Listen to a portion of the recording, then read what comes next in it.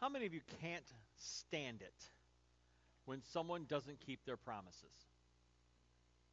Lots of us. Just when someone tells you they're going to do something and they don't come through. I'm going to do this. They don't keep their promise. It's frustrating, isn't it? I know for me that it's frustrating for me when I don't keep my promises. How many of you get frustrated when you fail to keep a promise? I get so frustrated with myself. I don't. It drives me nuts that I say I'm going to do something and I don't come through. I don't want to be known as someone who's undependable. I don't want to be known as someone who's a promise breaker. I want to be a promise keeper. I want to be someone who keeps their promises, that when I say I'm going to do something, I'm going to do it. When I say I'm going to be somewhere, I'm going to be there, and I'm going to be on time. But as a human, it happens sometimes. We make promises that we want to keep, that we intend to keep, but we don't come through. We'll make promises to other people. We'll make promises to ourselves. We'll make promises to God and say, I'm going to do this, and we fail. We fail to keep our promises. We don't always keep our promises, right? I think we all experience that. Chances are you're like me, and you don't keep all your promises. We're idealists. In reality, we're idealists. We want to keep our promises. We'll make promises, and we want to keep those promises, but sometimes we just fail to come through. This is not true of God.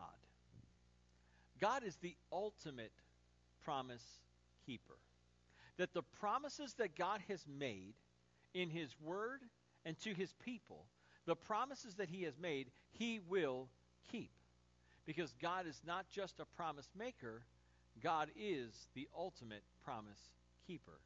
He has never made a promise that He cannot and that He will not keep. God keeps all of His promises.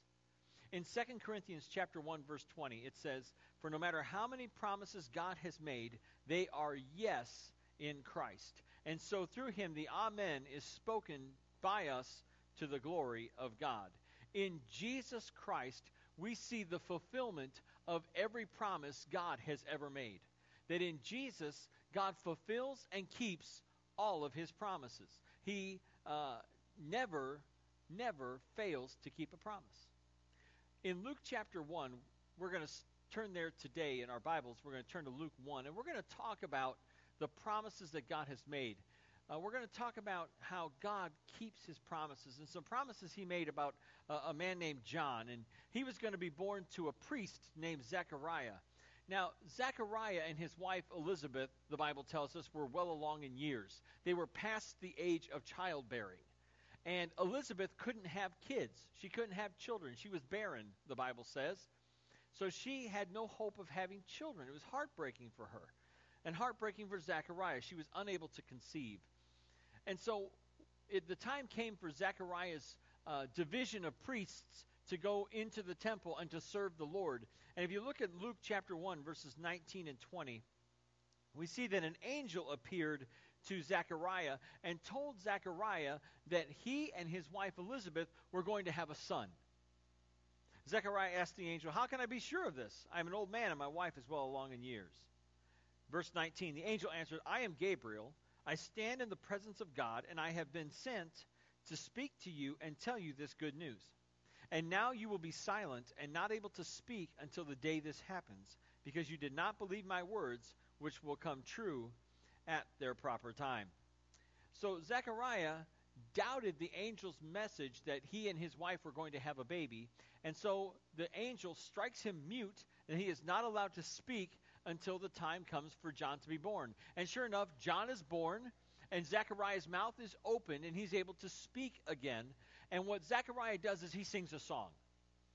He sings a song of praise to God, but it's more than just a song of praise. It is a song of prophecy. It is a prophetic song that Zechariah sings to God. And we're going to read about this song today in our passage as we continue in our new series called Christmas Music. And we're looking at the original songs of Christmas that were sung by the original people in Jesus' day surrounding the birth of Christ. These are the songs that the different people surrounding Jesus' birth sang. Last week we looked at Mary's song of praise, and we talked about how Mary sang a song of praise when she went to visit her relative Elizabeth. This week we're looking at the song of Zechariah. We'll talk about that for the rest of our time. Next week we're going to talk about the song of joy that the angels sang, the angels' song of joy. And then on Christmas Eve we're going to talk about Simeon's song of hope. And so we're going to look at these different songs over the month of December as we talk about what God has done in the person of Jesus Christ, how he sent his son to be our Savior, how he sent his son to be the Messiah. So like I said, today we're talking about Zechariah's prophetic song. This is a song about the promises of God and their fulfillment in the person of Jesus Christ. So grab your Bible. If you haven't grabbed it yet, grab your Bible, turn to Luke chapter 1, verses 67 through 79, and that's where we're going to be today. Also, if you can grab your bulletin, turn to page 3 to the handy-dandy outline. You can follow along as we fill in some blanks. The first blank on your outline is the promises of God. The promises of God. In the Old Testament, God made promises to his people that he was going to send a Messiah. He was going to send a Messiah to save his people. Zechariah, when he was filled with the Holy Spirit, began to prophesy about the promises of God. Now, there are two definitions of prophesy that we need to know. One is to foretell, F-O-R-E-tell, which means to say that something is going to happen in the future. The other is to forthtell, which is to basically comment about what is going on today, what is happening right now. And that is how Zechariah is prophesying. He is forthtelling, talking about what God was doing in their midst. So look at verses 67 through 75 with me. His father Zechariah was filled with the Holy Spirit and prophesied. Praise be to the Lord, the God of Israel, because he has come and has redeemed his people. He has raised up a horn of salvation for us in the house of his servant David, as he said through his holy prophets of long ago. Salvation from our enemies and from the hand of all who hate us, to show mercy to our fathers and to remember his holy covenant, the oath he swore to our father Abraham, to rescue us from the hand of our enemies and to enable us to serve him without fear in holiness and righteousness before him all our days. There are three promises that God makes through Zechariah. There's three promises God has made. The first promise, and the next blank on your outline, is God promised salvation. God promised salvation. Zechariah says that God has raised up a horn of salvation. Now, how many of you have ever heard the phrase horn of salvation before? If you've been around church, if you've read the Bible, you've probably seen that phrase, horn of salvation. And how many of you have ever wondered, what in the world does that mean? This horn of salvation. Well, let me tell you what it means. The symbol of power on an animal is its horns. Okay? So an animal, like an ox, for example, or a bull, has horns, and they are the symbol of its power. When Zechariah says that God has raised up a horn of salvation, he is talking about a powerful salvation that he was going to bring about through the Messiah. So we're talking about a powerful salvation, a salvation that is powerful enough to gain victory over the opponent of our souls. The Messiah was going to come in power, and the Messiah was going to come in great victory. God raised up a horn of salvation in Jesus Christ. And this is talked about in Psalm 132:17. Here I will make a horn grow for David, he's talking about Jerusalem, and set up a lamp for my anointed one. So the anointed one, the Messiah, was going to have a powerful horn of salvation enough to overcome the evil one. The Messiah was going to come also from David's line, as it says in verse 69 of Luke 1. He has raised up a horn of salvation for us in the house of his servant David. So God had promised that he was going to send a Savior, send a Messiah through the line of David. And this is a promise he made not just to David, it's a promise he made to Abraham many, many years before David ruled over Israel. In Genesis 22:17 and 18, God said, I will surely bless you and make your descendants as numerous as the stars in the sky and as the sand on the seashore. Your descendants will take possession of the cities of their enemies, and through your offspring all nations on earth will be blessed because you have obeyed me. That God was going to bless all the nations on earth through the line of Abraham. And David was of the line of Abraham. And through David, the house of David, through David's line came the Messiah, Jesus, our Savior. The next point on your outline, the second promise of God, is that God promised mercy. Now, God's mercy is closely tied to the promises he made to Abraham. This is a covenant promise of love, and nothing can break a covenant promise. Nothing can break a covenant unless God institutes a new covenant, which we see in communion when Jesus said he was going to institute a new covenant in his blood, that the new covenant outdid the old covenant. But in the covenant of Abraham, God said he was going to send a Messiah to save all the people on earth. And this was going to happen by God's great mercy. I said last week that mercy is not getting what you deserve. It's not getting what you really deserve. For example, if you were to be driving along in your vehicle on your way to work, and you're not stuck behind me going the speed limit, but you are instead speeding along, and a police officer, a kindly police officer doing his duty, pulls you over and asks you the question, do you know why I pulled you over? And you say, yeah, I was speeding. And instead of giving you a ticket, which you deserve, he lets you off with a warning. You don't get the ticket, which you deserve. In other words, the officer has mercy on you. I don't know how often this happens. I don't get pulled over. Albert gets stuck behind me on my way taking Jonathan to school. It's my duty. I'm just being safe and cautious. I'm a safe driver. And I make everybody mad. That's just me. I make everybody mad. But mercy is not getting what you deserve. We deserve death. Because of our sins, because of our sinfulness, because of the lies we tell, the lust in our hearts, the pride in our lives, the things we say, the things we do, the things we think that we shouldn't do, the things that we don't do that we should do, all the sins in our lives, because of our sins, we deserve death. We deserve separation from God for eternity in hell. That's what we deserve. But because of God's great mercy, we don't have to get what we deserve. We do not deserve heaven, and because of God's great mercy and grace, and God is merciful, he chooses to save us and to have mercy on us, not giving us what we really deserve, and instead giving us the gift of his love and grace. He chose his people, the Jews, to be the vehicle through which he would send the Messiah. He chose the descendants of Abraham to bless the entire world, to bless all the peoples of the world, both Jews and Gentiles. In Genesis 12, God made a promise to Abraham that he would bless all the nations on earth through Abraham. That promise was repeated in Genesis 22, that the Messiah would come and that he would bless the world through the line of Abraham. The Messiah was going to be born of the tribe of Judah, as it says in Genesis 49. Later in the Old Testament, it says that he will be born from the line of David, from King David's family. And he was also going to be born in Bethlehem, in the city of David. These are the promises that God made in mercy in order to save his people. And though they deserve death and separation from him for all eternity, God promised to be merciful, and God always keeps his promises. The next blank on your outline is God promised deliverance. God promised deliverance. God promises to rescue his people from the hand of their enemies.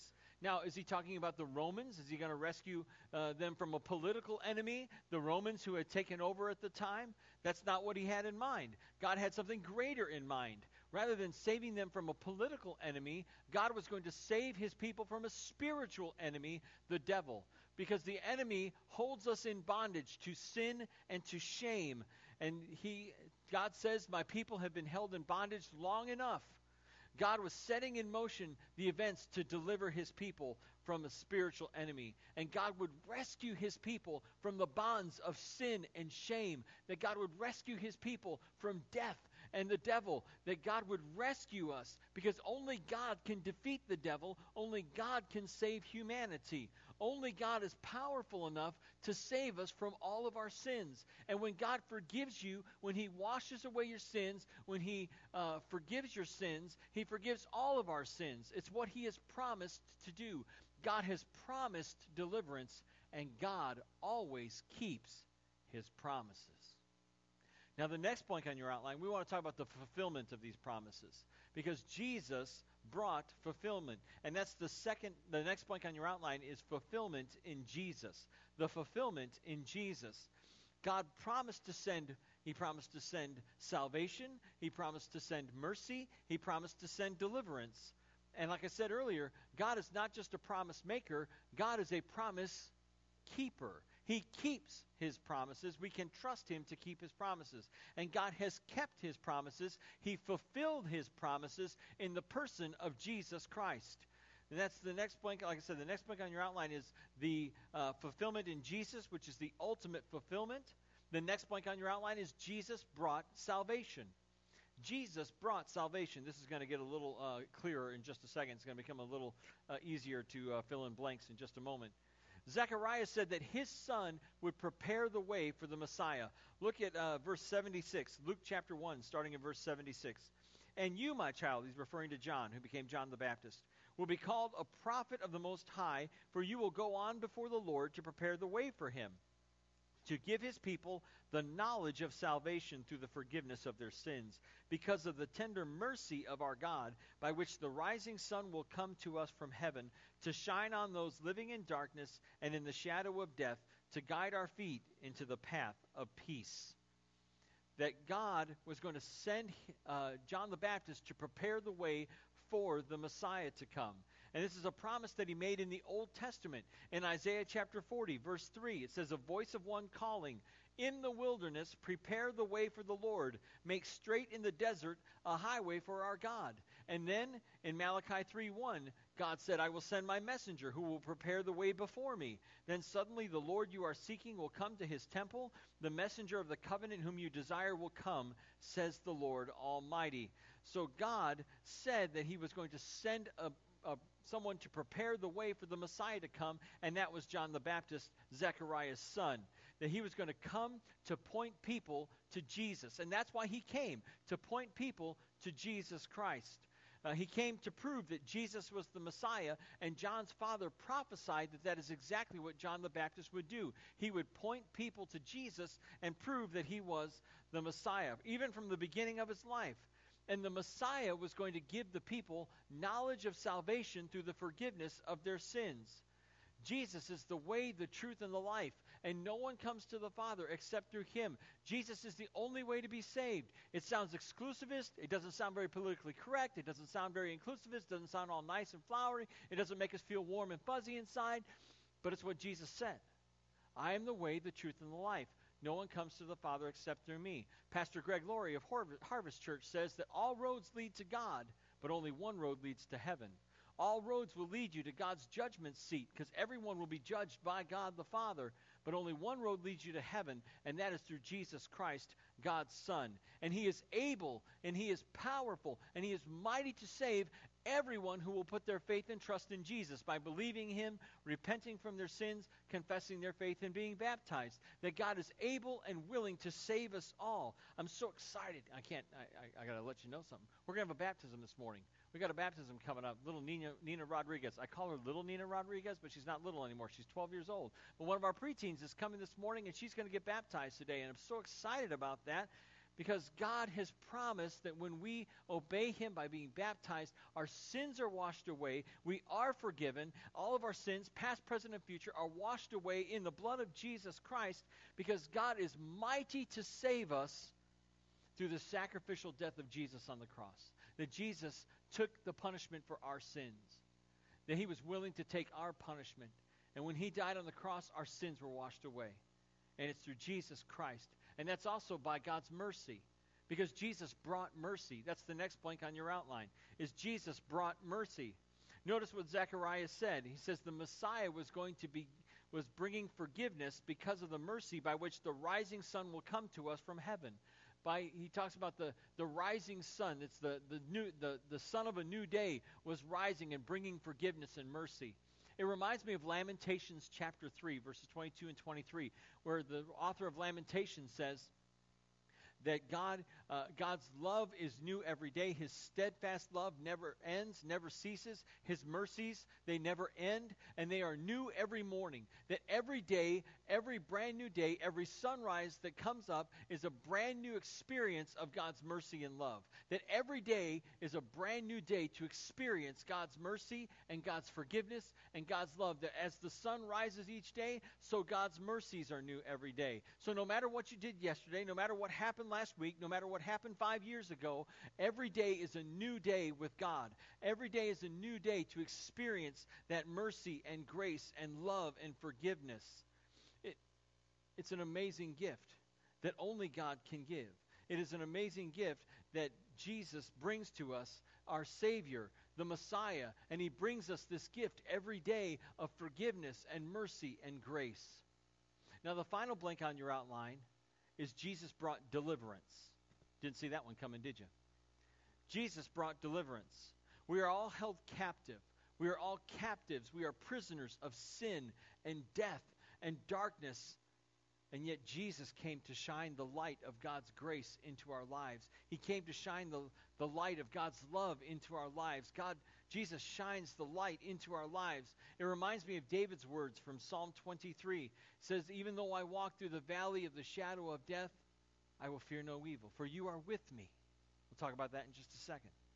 But though we may walk in the valley of the shadow of death, Jesus shines the light into the darkness. He shines the light into the shadow of death. And not even the darkness of death can overcome the light of Jesus Christ. That only Jesus can shine that light into our lives. And he is the fulfillment of every promise that God has made. He is the fulfillment of every promise that God has made, and he keeps his promises. And we can trust him to keep his promises. For God is the ultimate promise keeper. And this is all what God promised to do through his Son, the Messiah. There was a man by the name of Peter W. Stoner, and another man named Robert C. Newman, and they wrote a book called Science Speaks. And it was based on the science of probability, and it was vouched for by the American Scientific Affiliation. It set out the odds of one man fulfilling only 8 of the 60 major prophecies fulfilled by the life of Christ. There are over 60 prophecies in the Old Testament about the Messiah, and Jesus fulfilled every single one. But the numbers don't go high enough to be able to figure out the probability of Jesus fulfilling all those prophecies. So these two guys said, we're going to figure out the probability of Jesus fulfilling 8 prophecies. Just 8 out of the 60, okay? And this is the number. It's 1 to 10 to the 17th power. 1 out of 10 to the 17th power. That is 100 quadrillion. 100 quadrillion. It would be like taking 100 quadrillion silver dollars, okay, and marking one of them.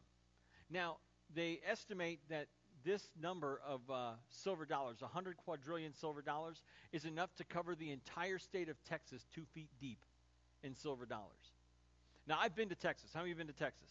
It's a big state.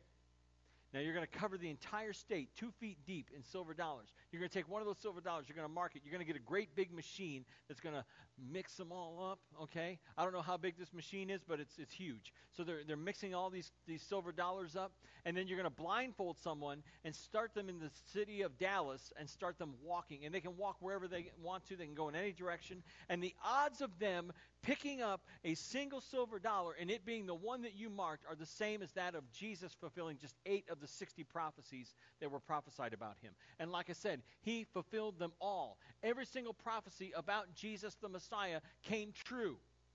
He fulfilled every single one. Being born of the house of David, being born in Bethlehem, prophesied about by John the Baptist. He fulfilled every single one of those prophecies. And like I said, he didn't fill just 8, but all of them.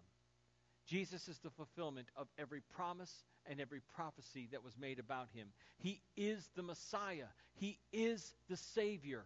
He wants to be your Savior. He wants to be my Savior. He wants to be your friend. Man, he said that a man has no greater love than this, than to lay down his life for his friends. And when Jesus laid down his life by going to the cross and suffering and dying for your sins, he's calling you his friend. He says, I want you to be my friend. I want to be your friend. I laid down my life for you. He suffered and died on the cross to save us from our sins. And God's promises are true, and we can trust him to keep his promises. That if you will put your faith and trust in Christ, he will save you and forgive you and take you to heaven to live with him for all eternity. He will never leave you. He will never forsake you. He will always be with you. In my communion meditation, I talked about the name Emmanuel that was given to Jesus. And it literally means God is with us. See, God was not just, and David said the same thing in Psalm 23, I will fear no evil, for you are with me. See, God was not just with David back in 23rd Psalm. God was not just with the people of Jesus' day when Jesus was with them. No, God is still with us. God is with us. He will never leave us, never give up on us, never forsake us, never abandon us, never leave us up to our own devices. That God is always, always with us. And we can trust him. And one day, by his grace, we will be with him. For all eternity, we will be with him. This is a promise that he will keep. And it is a promise that will never fail. So you can take God at his word, because he is the ultimate promise keeper, and he keeps his